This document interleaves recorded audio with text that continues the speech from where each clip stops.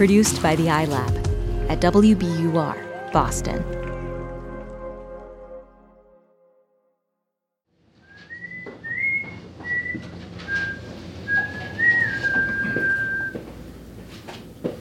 The question is, what kind of a dinosaur is Barney? He's a Tyrannosaurus. He's a what? He's a Tyrannosaurus. He is? Mm-hmm. Really? Yeah, for real. That's Jimmy Kimmel, the late-night host who in recent months has been gaining viewers and attention for his passionate attacks on President Trump and calls for gun control and health care for all. But on this afternoon, he's got more pressing issues. Barney the dinosaur, or at least the man who wore the purple suit on the children's show for all those years, has apparently become a tantric sex therapist. Public policy can wait. They need something funny. This is late-night TV. And Kimmel knows he's tailing Stephen Colbert and Jimmy Fallon, but he's always got his not-so-secret weapon. And what would you say that what your show does that those others don't, or at least what is special to you? Well, none of these other hosts will break down crying hysterically once every 4 weeks. So there's that.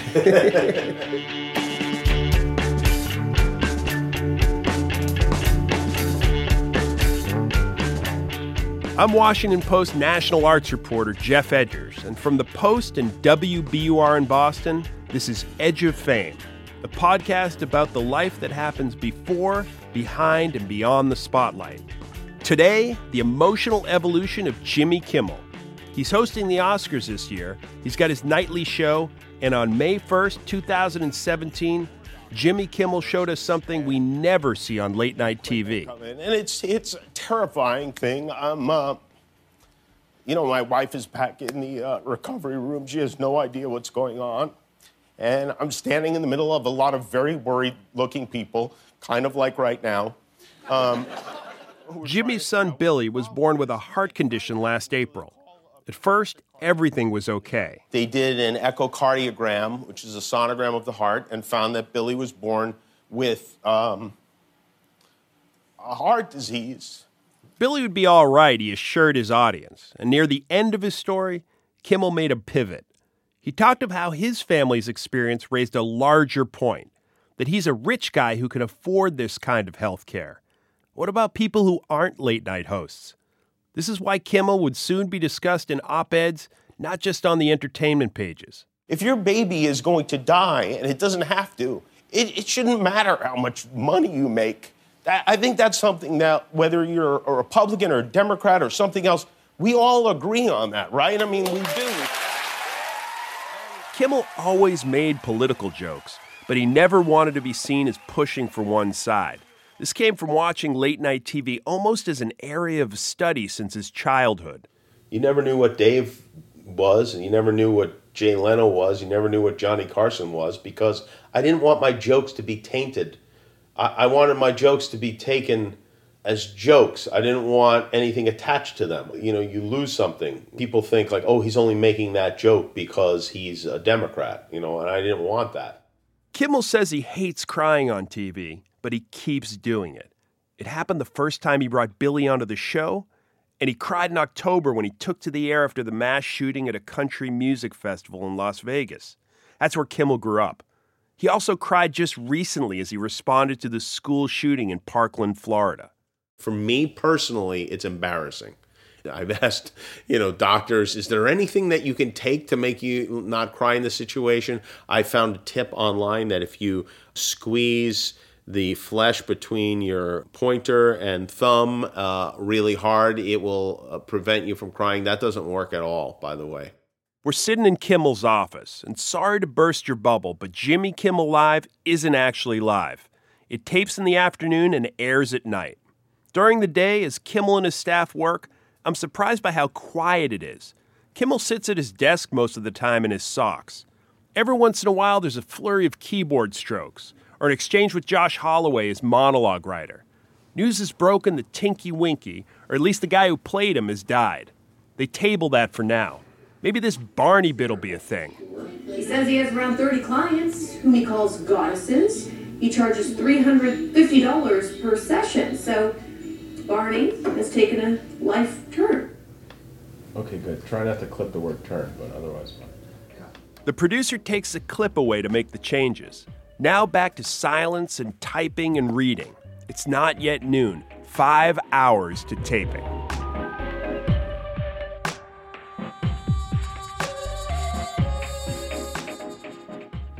It's become popular to say that Jimmy Kimmel has changed, that there's something surprising about his jump into the quote-unquote public discourse. This is in part because so many people first saw him on The Man Show, a Comedy Central program he helped create with his friend comedian Adam Carolla. People can't seem to get over the idea that the show ended with a girls jumping on a trampoline segment. Or this bit. This game show is called Guess What's in My Pants. Now, I've stuffed something in my pants, and you're allowed to feel around on the outside. Fox News recently brought this up as some kind of gotcha moment, as if it would somehow discredit him. You ready? Set. Go. It looks like You should use two hands. Two hands. I thought it was like a Red Bull or something. You think is that your final answer? Wow. Jeez. You're gonna make a fine wife. The fact is, hardly anyone expected Jimmy Kimmel to become much of anything on late-night TV. He didn't make the leap from Saturday Night Live or cut his teeth as a fake reporter on The Daily Show. He was a college dropout who got his first radio gig in Seattle. This is Kimmel and his morning show partner Kent Voss circa 1989. Put a single father together with his teenage son he hasn't seen in over 20 years, and what do you get? Laughs. Okay, here's a clip. Dad, you owe me $5. What for? I paid the guy who trims the hedges for you. Wait a minute. We don't have any hedges.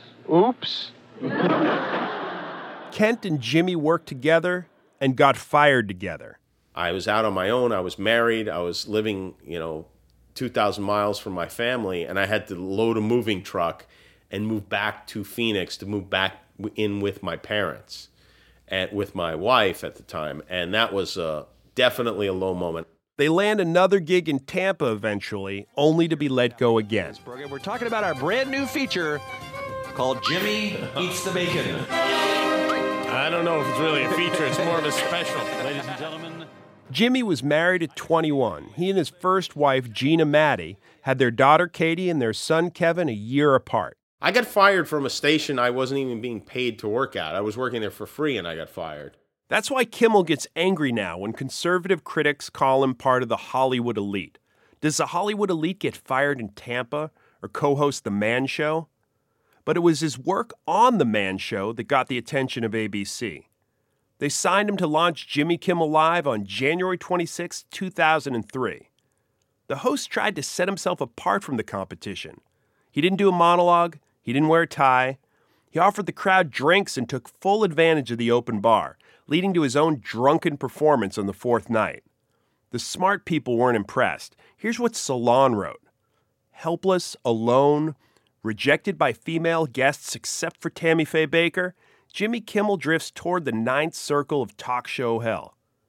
Except there was something that set Kimmel apart from so many others, even then.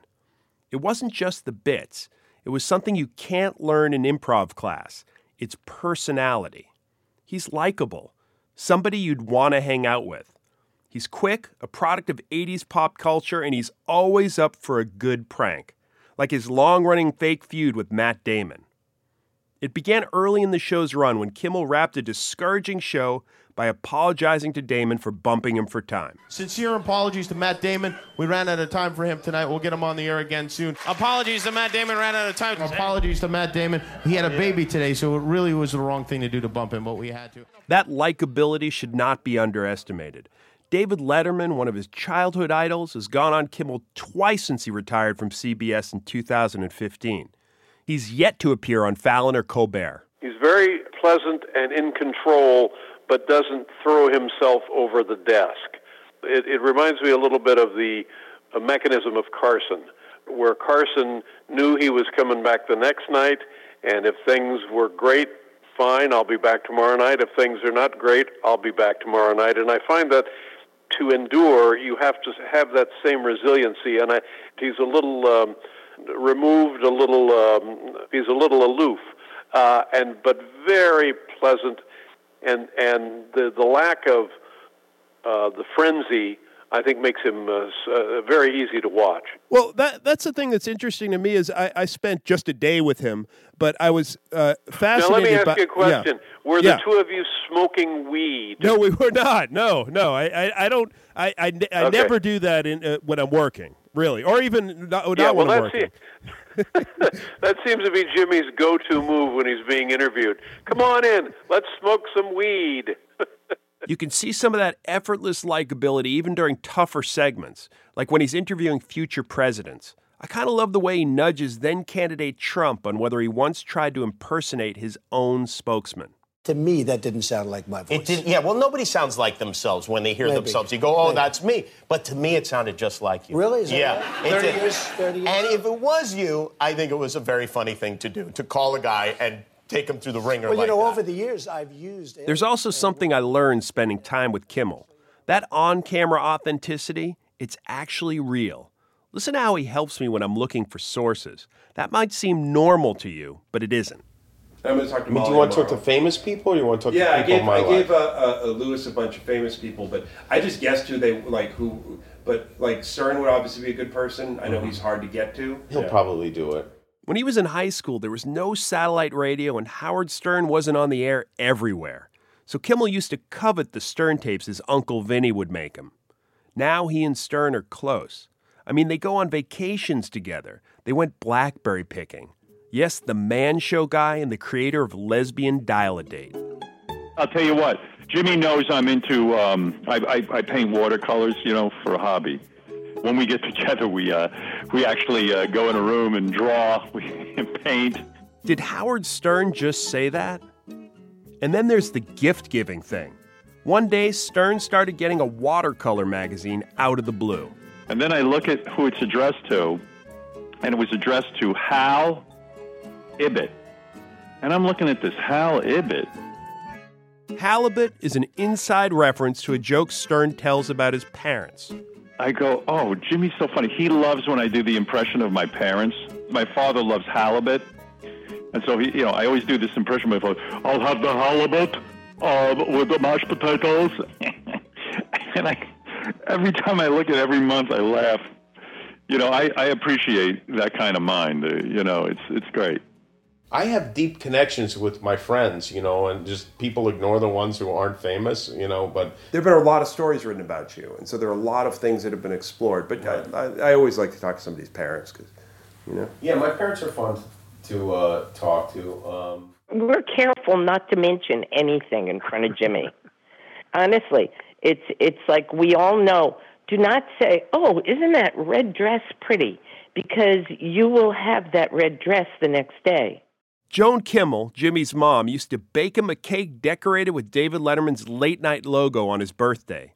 She tells the story of her son once finding a $20 bill. He was 8 or 9 years old. Instead of pocketing it, he brought his parents and sister out to an Italian restaurant. He really hasn't changed. He's still generous. Comedian Don Rickles was somebody Kimmel admired and had on over the years. When Rickles died, Kimmel thought of his widow, Barbara. Jimmy's wife, Molly McNerney, explains. I remember right after Billy's surgery, coming home, and it was like our first day back from the hospital, and there was a ton of mail there, and there was a handwritten note from Barbara Rickles, Don Rickles' widow. I'm going to get choked up. Thanking us for the flowers that she got on her birthday. And Jimmy remembered, he does not forget a single solitary birthday. It's a small gesture, but very much in character, particularly how Kimmel did it without seeking attention or telling anyone, which is how I stumbled upon one other thing you don't know about Kimmel. It's actually something he's never talked about. More in a minute.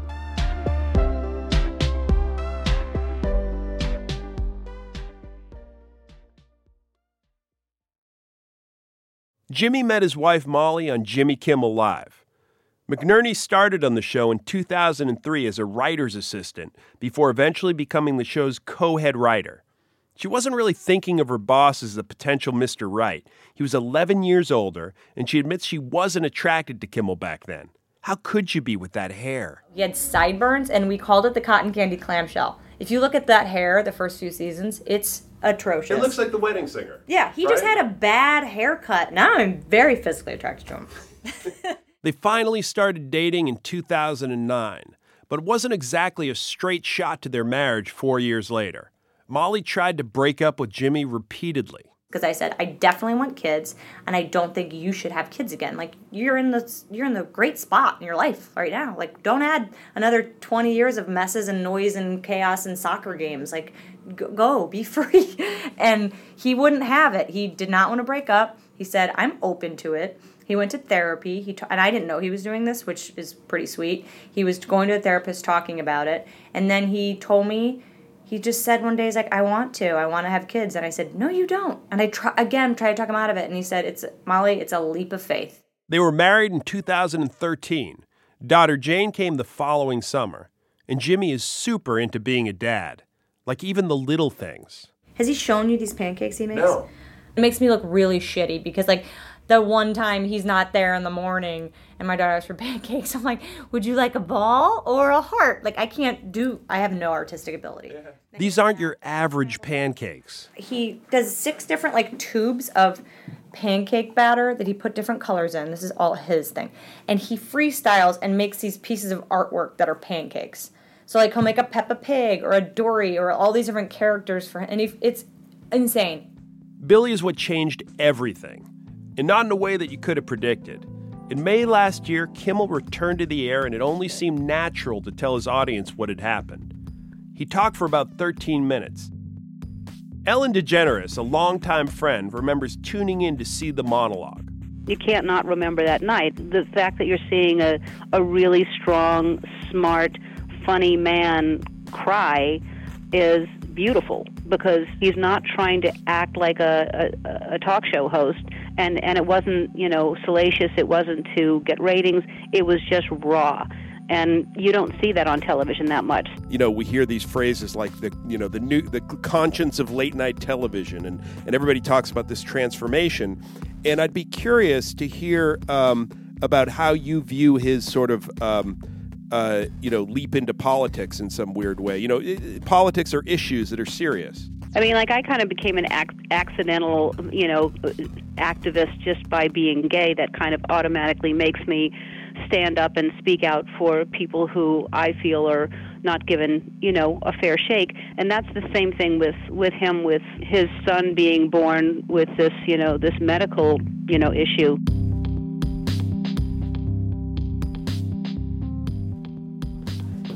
Does that place the pizza? No, it doesn't appeal to me. Okay. Tender greens or... Yeah, let's get tender greens. Great. Around noon, Jimmy's assistant goes to grab lunch.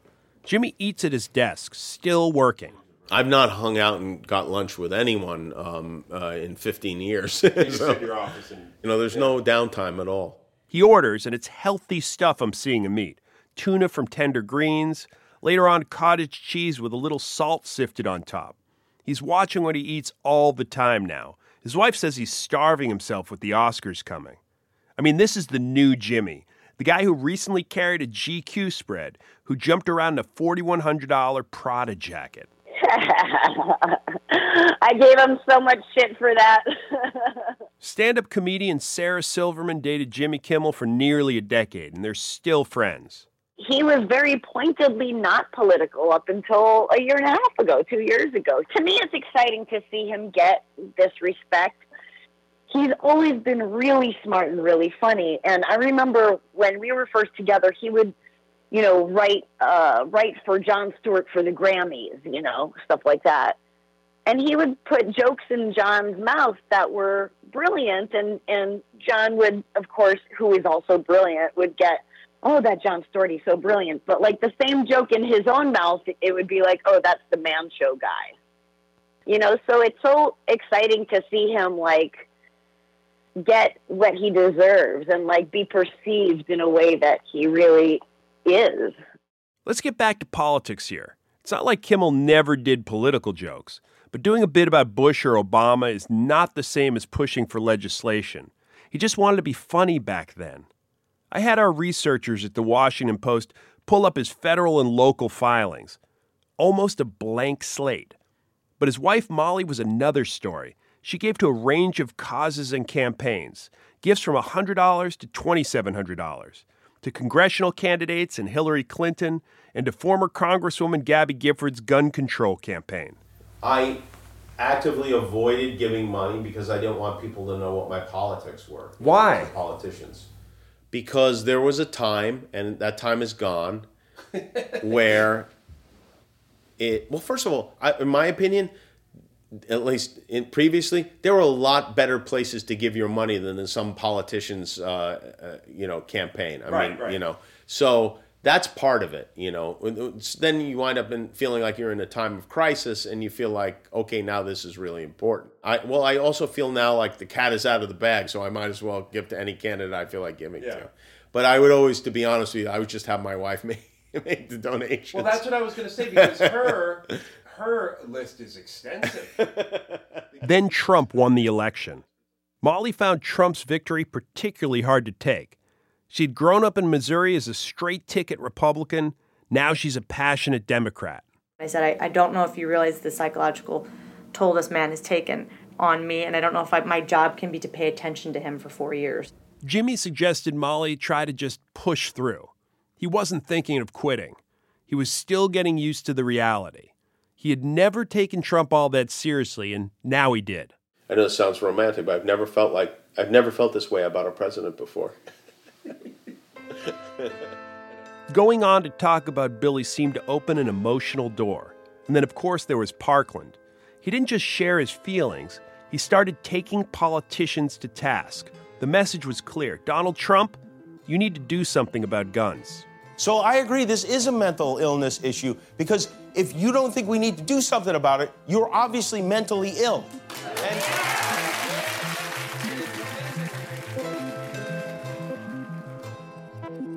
Ultimately, though, Jimmy Kimmel Live is not Meet the Press. It's a comedy show. There are jokes to write. There are people to make fun of. There's Barney and tantric sex. Late every morning, Kimmel and his staff head to the theater and watch a bunch of clips gathered for potential bits. On this day, there's a viral video circulating of a young Indian man trying to take a selfie while a train is approaching. The horn blares. You hear someone yell that he's too close to the track, and then the camera goes dark, and it's obvious he's been hit by the train.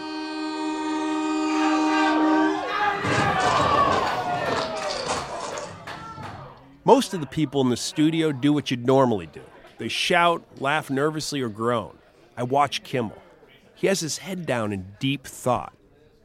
I think the old Jimmy, the chubby man-show dude with floppy white sneakers, he'd likely take the easy road, cashing in a stranger's misery for a cheap laugh.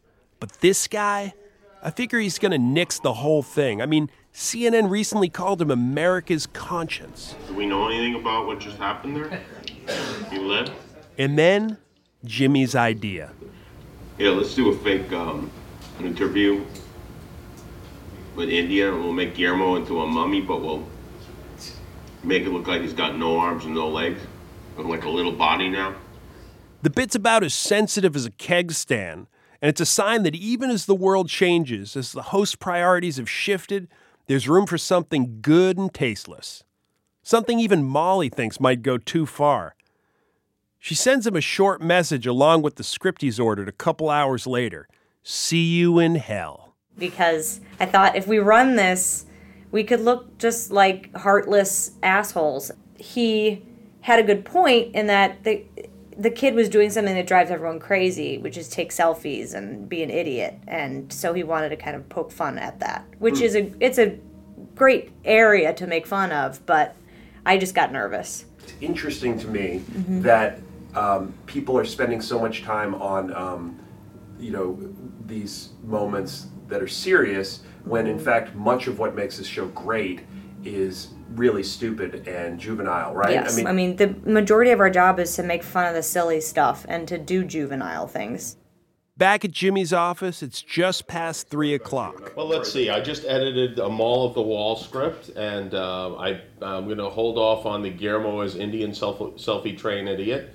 and I just edited the Barney sex script, which has about a 9% chance of being funny. I think it depends all on the directors whether it's not being funny. And then I just got emails from the from the producers of the Academy with some facts about this year's nominees.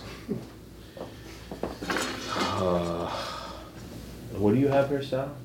It's a bit with Trump making a speech to supporters. In the original clip, the president asks who's going to pay for the border wall. They shout Mexico. Only Sal has another idea. We'll build a wall. Don't worry. We will build. I promise. We're building the wall. And Canada will pay for the wall. I promise. We will build a great wall, and Canada will pay for the wall. Who is going to pay for the wall? Canada! Who? Canada! 100%. 100%. Let's just use that last one. Just the last one? And put more people in the mix. Doing the voice? Okay. 2 hours to taping. This is how the day works. Quiet, typing, clips. Jimmy works 16-hour days. Since his family is so important to him, I wonder if he ever thinks about retiring. Yeah, I think about it all the time. Of course I do. I think about it every day. Sometimes when I'm really stressed and overwhelmed, I will go on a real estate website in Idaho or Montana or Wyoming, and I'll just look at like ranches there and go and just kind of fantasize for a little bit, and then I go back to work. You really do that? Yep. But Kimmel admits quitting won't be easy. For one thing, it's as if his entire family works for him. Cousin Sal's a writer and on-air performer. Cousin Mickey is a talent relations director. Brother John has worked as a field director, and Uncle Frank was a cherished on-camera sidekick before his death in 2011. Aunt Chippy is always popping up as the target of hidden camera pranks. There's even the band leader, Cleto. He was his best friend growing up in Las Vegas. I have a lot of people who I love who rely on me here to keep going, who work here. And I do feel like I should keep the train running as long as I can for them. Yeah, I mean, you could talk to my kids if you want, to Katie and Kevin if you wanted to. I mean, you know. It's easy to forget he has other grown children. Sometimes when I try and walk into my dad's work and I get stopped by security, I'm like, oh no, it's fine, I'm his daughter. They're like, you're not a child. Katie is 26 and an artist. She doesn't work with her dad, but her brother Kevin does. He's 24. He does social media on Jimmy Kimmel Live. He runs Facebook and Twitter. And I also run the show Snapchat. I've been noticed that there's this family thing going on with your father and everybody. Right. What do you make of this? Have you thought about it at all? Because it's not normal. Like David Letterman doesn't have like family members working for him. It's nice in a way, you know. I mean, no one's going to be more trustworthy and loyal than somebody you're going to see at Christmas. There is something special about how far he's come. At one point, I asked him what the highlight of this year was for him. I thought he'd say something about the show. Instead, he tells me about this surreal day he spent with his idols. He took the train down to the Mark Twain Awards with Bill Murray. He hung with Steve Martin. I was at the airport about to go home, and I went into the bathroom to change clothes, and Letterman was in there changing clothes. And so now I'm in the bathroom with Letterman, and Martin Short comes in, and we're just talking, and for like a half an hour until his family opened the men's room door and said, hey, Dad, let's go. We got to go. We got to get on the plane. But being included in groups like that and is, as a comedy fan, you know, is really Because these are people, I mean, and it's almost surreal what you're describing. I'm thinking about it a little bit, but it's like basically you're able to hang out with your heroes, right? Yeah. These are the guys. If you had a choice when you were like 16 years old of who you'd want to hang out with, it would be all those guys, It would right? be those very guys. Yeah. And it would be in a men's room. Right before the show, the final Barney clip shows up. Hi, adults. It's Barney. Today I'll be teaching you the ancient technique of Tantra. Can you say Tantra? Tantra. Are you ready to release all that locked up sexual energy? Yes. Oh, goody! First, with gentle pressure, apply lotion to your goddess's back. I tighten that up, that goody Let's thing try. or whatever, getting into the lotion thing a lot quicker. Well, It's stupid. I don't know if it's funny. In the end, the clip gets cut. But remember Tinky Winky's sad demise? Every night before the show, they do a chant. It's like you might hear from a high school basketball team before the game starts. Tonight, the Barney bit may not have made the show, but that poor Teletubby looms large, at least behind the scenes. Tonight, let's do it for Tinky Winky. Best show ever. Best show ever. Best show ever. Best show ever. Best show ever. Matt is a good person to talk to. I think Matt would almost certainly talk. I'm Geoff Edgers, Matt Damon. Sorry, we ran out of time tonight.